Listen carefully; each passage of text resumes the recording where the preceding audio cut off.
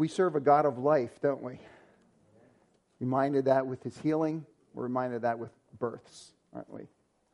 If you have your Bibles, I ask you to turn over to Luke chapter 6. We want to finish up on a sermon by Jesus from last week, what's often called the Sermon on the Plain in Luke chapter 6. And we're looking at the second half of that today. I know it's March Madness, which makes me think of sports.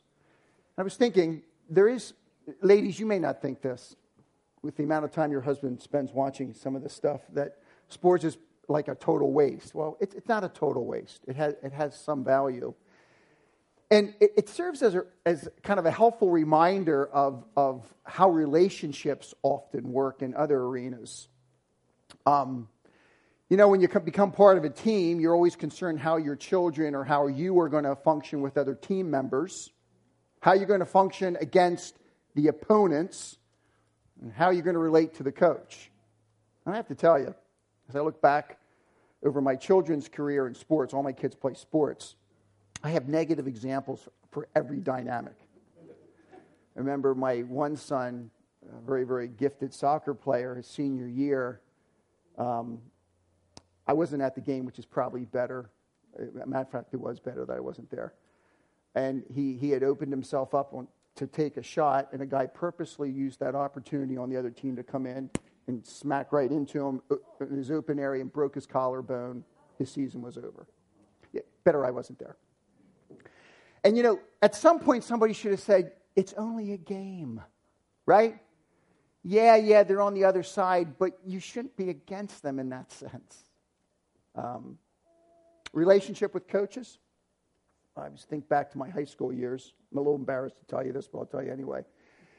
We had a new coach at the school I was at, and I was point guard. I really liked him, but I didn't think he was a very good coach. And he probably didn't think I was a very good player either. I don't know. But I mean, we would have times out there on the field, and I'm thinking to myself now, why somebody didn't talk to me about this? I'd be dribbling the ball down sometime. He'd be like yelling at me to do certain things. And I'm dribbling the ball down. I'm kind of looking back and saying, I'm trying to, coach. We'll do it better. I mean, I'm thinking like, the coach on the other side must have said, this is exactly what I want to see from the opposing team. You know what I mean? I mean, just all kinds of tense relationships. And we worked it out through the season, but it was a bit messy and sloppy. One of my other sons was on a soccer team. I remember the coach in that particular team totally lost it. I mean, started cursing up one side down the other. It was just a local little kids game. So I've seen all these like really negative dynamics, and I've had daughters on teams where the relationship between the team members was really poor. She was on a team one time, and my daughter's a good athlete. And for whatever reason, this other girl didn't like her and used every opportunity to attack her. And as a dad, that was really, really, really tough. Because I'm always trying to coach her through that. Now, honey, Jesus has lessons for us here. You know what you do. But inside I'm thinking like, ugh, Isn't that how you feel? That's right. So we know when you watch sports, there's all these kind of dynamics that can go wrong. That's true for us as Christians. Because when Jesus comes to Luke chapter 6, he wants to talk about crucial relationships for his forgiven followers. And so where he starts, if we're a team, he starts by talking about the fact that we are part of the team and that God has blessed us. We're part of his team. That's where he starts. But then he tells us how to play against the opponents, doesn't he? People on the other side that are against us, like, what do you do to them? And his strategy just totally turns everything on its head because he says, I want you to love them. We're like, what? Like, aren't they the other team? And he gives us a whole strategy for handling that. And we talked about that last week. So a blessed God calls his blessed people to bless even the opponents. Right? We talked about that last week. What I want to talk about this week is the relationship among team members. What about us? Like, how do we relate to each other? And how do we relate to our coach? In verse 39 of Luke chapter 6, Jesus turns the corner a little bit by introducing a new topic here in the sermon.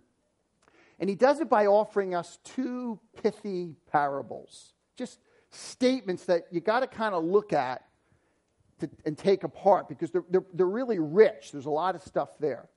But on the surface, you're thinking, like, what's he doing? And I'm going to try to explain, I think, what he's doing here in this text because it's not always easy. Verse 39, and he also spoke a parable to them. What did he say? A blind man cannot guide a blind man, can he? Will they not both fall into a pit? And it kind of calls us to kind of think about that for just a minute. I have a sister who, after being in a terrible car accident back in the 90s, she had frontal lobe damage to her brain, and so she's permanently institutionalized. She lives up in the area not too far from where I live, and so I'm her guardian, so I care for her. But for 2 years, she was blind, and the doctor told her she'd never get her sight back, and we prayed, and God gave her partial vision back, which was an absolute miracle in itself. But she's got vision about like this. I mean, no peripheral. It's macular. It's very, very, very limited. So, when I'm with her, I normally have to hold her arm, because unless she's going like this and really looking around, she's going to trip over stuff, and it can be really, really a mess. But could you imagine if one day I went over to help Jody, and we started walking, and she's tripping and falling, and finally she says, "Doug, what is going on?" And I say, "Oh, Jody, I forgot to tell you, I lost my sight." Then what are you doing trying to lead me around, right? I mean, it wouldn't make any sense, would it? And Jesus says, when it comes to horizontal relationships, if one person is needy, they're blind, and they need to be led, they need their eyes opened. It's led by another person who is also blind. That's not good. I mean, at every level, that's a problem. And what you need is people that can see helping people to see, right? So Jesus just kind of whips out that statement. Later in Matthew's gospel, he'll actually use it and apply it to the Pharisees. Here, he's going to end up applying it to us. So he gives this pithy statement. He's going to explain it in just a minute. He just kind of throws it out there. Then he throws out another one. And the second statement isn't so much dealing with our horizontal relationships. It's dealing with our vertical relationship with our coach, with our Lord. He says this: a pupil, that's us, that's his followers, a pupil is not above his teacher, but everyone after he has been fully trained will be like his teacher. And what he's saying here is, you know what? I don't care if you're a young child sitting here in the front row. Jesus says, I want to invest in your lives so that you will become like Jesus. Do you know you guys can become like Jesus? Do you know your parents can? Everybody from the front row, all the way back, if you know Christ as your Lord and Savior, he says, you know what? I want you to become like me. So find out what I do and do it. And they're the two dynamics he deals with, kind of just whips them out, two parables. You know what? Blind can't leave the blind. If the student's going to become like his master, he's got to follow him. And when he's fully trained, he will. So horizontal and vertical. Okay. But Jesus, you're a good preacher, so you got to illustrate this for us. Like, what do you mean? Jesus says, okay, let's deal first with this vertical thing. The eye problems. Okay? Look at what he says here in verse 41. Why do you look at the speck that is in your brother's eye, but do not notice the log that is in your own eye? Now, folks, I should look for something like a beam. I don't know. Think of something like a huge 2x4. I don't know. Got it? Big beam. A beam. These are beams that they would use for the roof or for sometimes for the ground that they would have in these homes. So can you imagine if I would come in here this morning, honestly, and you would see this huge beam coming out of my eye, right? And I'm coming up, and I see Carmelo up here, and I just trying to balance the crazy thing, because it could knock me over. And I notice a splinter in his eye. And, I'm almost knocking people's head off. I'm coming up here. We got to deal with that splinter, pal. I mean, don't tell me Jesus doesn't use humor, right? I mean, isn't it incredible? You would say, Finkbinder, you're nuts, which is probably true anyway. But yes, you'd be right? At every level, you'd be right. Because you would say, knucklehead, get that thing out. And what the text doesn't say is, take the beam out of your eye and don't worry about Carmelo. Does it say that? No, it doesn't say that either. Look at what it says. So how do you say to your brother, Carmelo, let me take out the speck that is in your eye, when you yourself do not see the log that is in your own? Doug, you are a hypocrite. First, take the log out of your own eye and then go your own way. Oh, no. And then you will see clearly to take the speck out of your brother's eye. Did you ever get a splinter or something in your eye? So much so that you can't see and it creates all kinds of problems, right? Carmelo needs that splinter out of his eye. And I might be able to help him. But not if I got a 2x4 in my eye.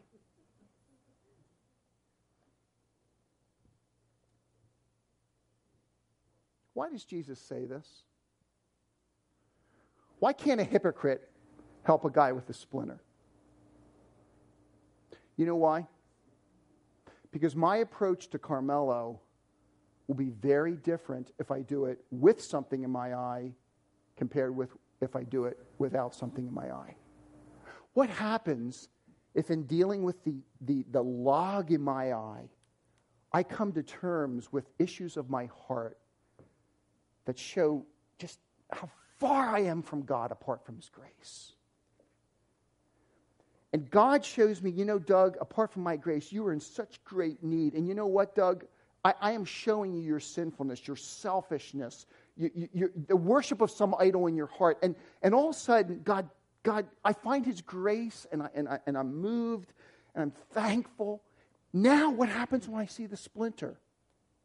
Do I move toward Him like, what is up with you, Carmelo? Like, what's up with the speck, man? Right? No, I go to Him and I say, you know what God has done for me?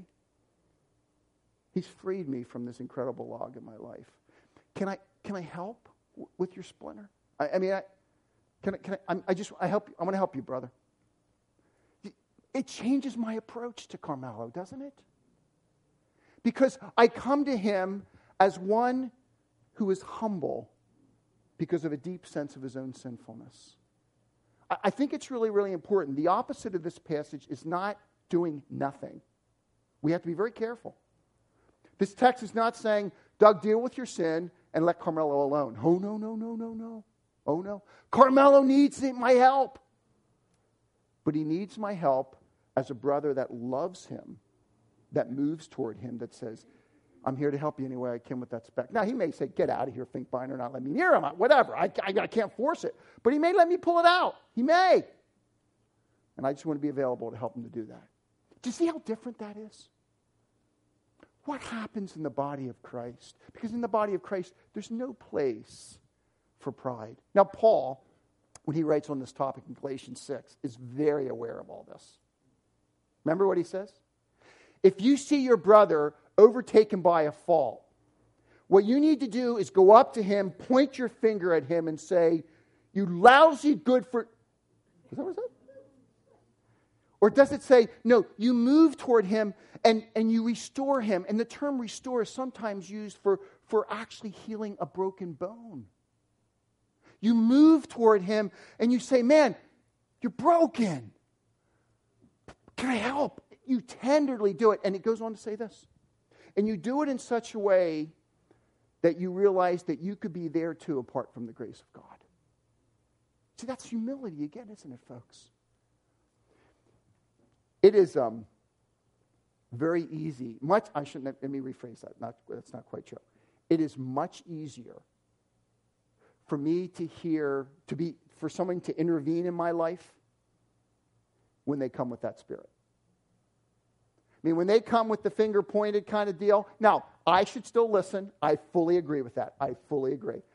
I just have to tell you, it's a lot harder. But when somebody comes who says, I've walked the road, I found God's grace, and I just want to help. You may still turn that away, but you got to admit that's a whole lot easier to hear from that kind of person. So Paul realizes that. So he says, look, when people are overtaken by a fault, you tenderly, like a bone that's been broken, you try to mend them back. But you, dear, don't you do it in a cocky spirit, because, when we say, there go I by the grace of God, it's true. I know sometimes we just fling it out, but it's true. Whether we realize it or not, it's true. And the more deeply I'm aware of my own sinfulness, the more humble I am as I move toward other people. Do you see? And so he says, Jesus gives this statement, blind people can't help blind people, but how about people who can see? They can then help other people see more clearly in their own faith walk with Christ. I tell you, the heart of the leadership team here at the chapel is that we would live like this. I mean, it's one reason why it's nice for you to be involved in some kind of a small group, in some kind of setting. It doesn't have to be one of the formal ones here in the church, but that you're with other believers in some setting. It can be informally. You set it up. You get together. Why can't three of you just say, we're going to meet together on our own, and if you need help with resources, ask us, we'll give you resources, whatever. Just do it. But you're together as a group, so there's a setting in which people can say, I struggle here, and this is where God has been merciful and gracious to me. How can I help you? And then they can share back, and before you know it, people can open up. It's a crying need in the body of Christ, folks, and everywhere across the country and the world. And I would argue, if we relate like this with one another, God will reveal so much in our lives. So, he talks about humility, and he talks about where this humility comes from as the text develops. Look at what he says, verse 43. For, which is kind of then the grounds or the proof for what he's just said, verse 43, for there is no good tree which produces bad fruit, nor on the other hand a bad tree which produces good fruit. For each tree is known by its own fruit. For men do not gather figs from thorns. That makes a lot of sense. They don't pick grapes from a briar bush. I mean, if you saw me out front coming in, and I was out there saying, what are you doing, Doug? Well, there's this pine tree. I'm just looking for some grapes. You'd say, there he goes again, right? Nutcase, there he goes again. I mean, think binder, doesn't work that way. Wrong time of year, wrong tree, forget it. Jesus says, we know that because it's a good tree produces good fruit. A bramble briar bush just doesn't. It just doesn't work that way. We know that when we look around. Here's the application to us. The good man, or we might say the good person, out of the good treasure of their heart brings forth what is good, and the evil person out of the evil treasure brings forth what is evil, for his or her mouth speaks from that which fills his heart. We don't quite have storehouses in our day. But I know there's men in this room that if you invited me over to your house and I asked you for, what is it that you prize and value? Some of you will go over. I mean, we have a guy in the church back home, man. He had me over. He said, Doug, I got to show you my gun collection. No joke. The guy, I mean, he's an arsenal. I mean, he just has every kind of, he's like, I got another drawer too, Doug. And he's like, well, wow, I would not want to break into this guy's house. But I mean, it's all locked. It's special cases. It's that's his storehouse, man. Isn't it? He values that. Ladies, maybe it's jewelry, antiques, I don't know. For other guys, they're woodworkers. They value, you step into their garage. You step into my garage is a storage. It's just storage. That's all it is. There's a workbench there, but it doesn't get used very often. You step in the other guy's garage, it is immaculate. All of their equipment's all over the wall, and everything's ordered and numbered, and that's their storehouse. And you say, so what do you like to do on the side? Man, look out, they'll tell you. They'll just tell you and tell you and tell you and tell you, right? And that's fine. That's wonderful. I'm not attacking any of that. What is the storehouse of our heart? What do we value? What is it there that drives everything we say and ultimately do? You know what fascinates me in this passage? A good heart is not a perfect heart. It's a repenting heart. It's a very, very important, because if this text is about me getting this thing out and then ministering to Carmelo, right? That's what he's going to say.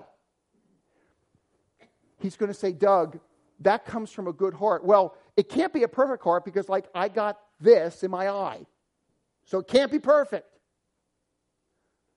But it can be a repenting, growing heart. So that when I move toward Carmelo, it's not to use him so that I look better. We could do all kinds of things with these. No, it's to move toward him because I love him and I really care for him. Because in my heart, if you open up and look at my storeroom, what is it that I value? I value God. And if God is the one I ultimately value, I have nothing to prove to go to him to show you that I'm better than him. No. It has nothing to do with that. It just has everything to do with how can Carmelo see the way God's helping me to see? How can I help him? And folks, when we are consistent in here, it makes a huge difference. Fathers, I have been with men who are very frustrated because their young men, their sons, are angry. And in spending some time with them, I find out that they're really, really angry. You know what happens when an angry father tries to tell an angry son to stop being angry? Ladies, you know what happens when a woman who demeans her husband tries to talk to her children about respecting their father? It just doesn't work. But what happens to the father who's not perfect? He's repenting of his anger week by week by week because it's something that will just dog him till the day he dies, perhaps, at some level. Okay, fair enough. But he's a man who is being changed slowly, very slowly, with all the problems along the way. He's being changed by God. He's then able to move toward his teenage son. And the son doesn't look at him as a hypocrite. The son looks at him as a follower of Christ who's a few steps, maybe only a few steps, in front of him, walking with Jesus, who can help lead him in the way he should go. And so all of a sudden, the boy who before would say, my dad's a hypocrite. Church, Christianity, yeah. Now is saying, that's what Jesus can do in someone's life. I'll listen to Dad. And the woman who says, honestly, ladies, we as men in the home are lugheads sometimes. I admit it. I admit it openly. We try to do the right thing, but we blow it. Don't we, guys? We're trying. We're doing the best we can. And it is so hard when if you feel like the woman is constantly putting you down, it's very hard. And daughters see this, or children see this, they follow suit. But what happens with a mother who can pull up beside a daughter and say, honey, God has done this in my heart in relationship with your father. He's not a perfect man, but I know he wants to do the right thing. And I'm learning the freedom of what the Bible teaches. All of a sudden, you have a platform to really share and talk, right? So this can happen in the church, in the families. It can happen all over the place, in every relationship imaginable. The point is, as a forgiven follower of Christ, he doesn't want blind people to try to lead blind people. He wants people who take beams out of their eyes to take specks out of the eyes of others. And it comes from an authentic, humble heart That's all about God. Now, in saying that, I'll go home this afternoon and very easily forget that. And I just taught on it. So we're constantly coming back to God again and again and asking Him to tenderize our heart, give us eyes to see, that we might help others. It's pretty powerful, isn't it? So He comes and He says, let me talk about all your relationships. This is how you handle enemies. We're going, oh man, that's a toughie. This is how you handle your relationship with your brother and sister. You do it out of a humble, authentic heart that's all about moving toward them in grace and mercy together. Yeah, it's all true. As you declare the truth to them. Okay, Doug. That's the horizontal stuff. What about this vertical stuff you were talking about? What about this idea, if you're going to be a disciple, you'll become like Jesus only after you're trained and you follow Him. You got to follow Him. This is what He says. Look what He says here in verse 46.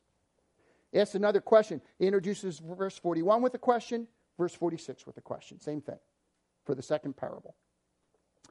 And why do you call me Lord, Lord, and do not do what I say? Everyone who comes to me and hears my words and acts upon them, I will show you what he is like. He's like a man building a house who dug deep, laid a foundation upon the rock, and when the flood rose and the torrent burst against that house, could not shake it because it had been well built. But the one who has heard and has not acted accordingly is like a man who built a house upon the ground without any foundation. Doesn't sound terribly smart, does it? And the torrent burst against it, and immediately it collapsed, and the ruin of that house was great. Jesus says, you know, I say some hard things to my people. In this sermon alone, I've said some hard things to you. I've talked to you about doing things that you cannot possibly do on your own. Impossible. Impossible. Only by my grace can you really love enemies. Come on, let's face it. I've talked to you to come and deal with the depth of your own depravity, where you're really willing to look at your heart, as hard as it is, to deal with those logs so you can help people with their specks. And it doesn't work to say, I hear you, Jesus, and do nothing. James picks up on this, doesn't he, in James 1? James says, look, don't be a hearer of the word only. Now, is it important to hear? Yeah, we're really glad you're here. Come back next week. Be with us again and again. We love it. Hear the word. Wonderful stuff. Beautiful. Yes, James says, yes. Hearing the word's important. Jesus, look, the guy at least put a house up, so that's something. But at the end of the day, Jesus says, don't call me Lord, Lord, if you're not going to obey me. Because in my kingdom, I have blessed you. I am for you. And I call you to relate differently with outsiders and insiders. And it's not easy, and you have all kinds of excuses. Understandable. But my people, at the end of the day, those that are truly mine, will begin responding back to me. Now, can believers struggle with this? Of course. Well, what does Peter do later in the book? Remember when Jesus pulls them together? After Peter has said, thou art the Christ, the Son of the living God. Great stuff. And then Jesus says, look, guys, I'm going to go die. And Peter pulls him aside and says, not so, Lord. Jesus says, look, this is what I'm doing. I don't think so. What's that? Right? Acts chapter 10, dear Peter, God gives him this vision. Animals come down, and the voice says, Peter, eat.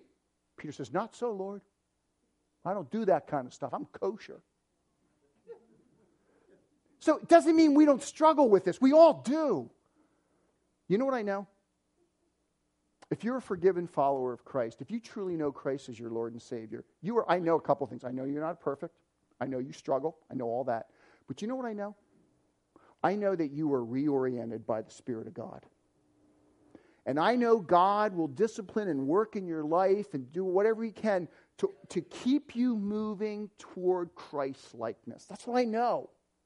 And I know you may backpedal some. I know that too. We all do. But at the end of the day, and so God's people can struggle with, not so, Lord, along the way. Honestly, Peter does it. But at the end of the day, a believer in Jesus Christ is a person that's moving in a different direction. And things are happening. Slowly, messy, all true. But they're happening. And what you find at the end of the day is they are building a foundation because it's based on Christ that goes deep. It's not superficial. Are there in every church people who name the name of Christ in whose life God doesn't seem to do anything? Should that person think to themselves, maybe I'm not a forgiven follower of Christ? Yeah, they ought to think about that, actually. A profession, a decision, in and of itself doesn't mean a whole lot, folks.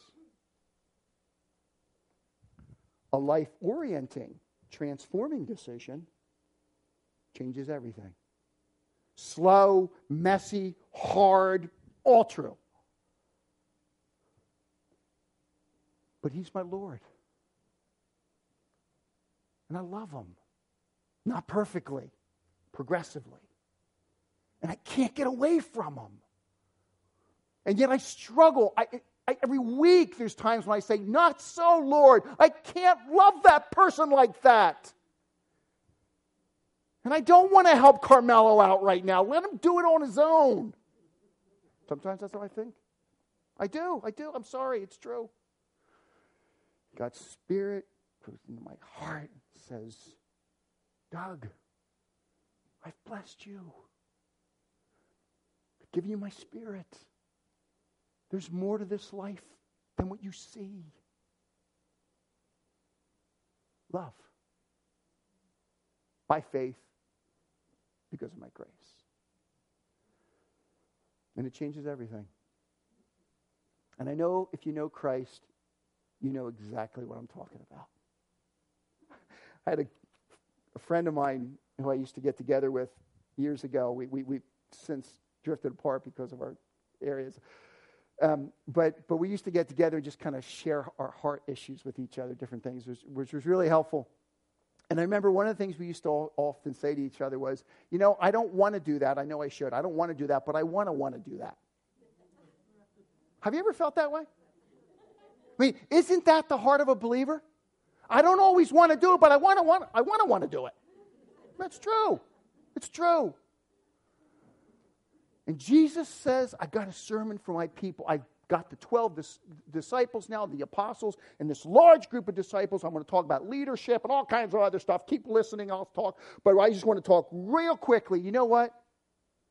In the world in which you live with all of its pressures, you are a blessed people who are called out of a heart of authenticity to love outsiders and insiders. And Jesus says, let me do that in your life. Don't say, not so, Lord. Say, Lord, I will hear, and by your grace through your Spirit, I will do. Let's pray.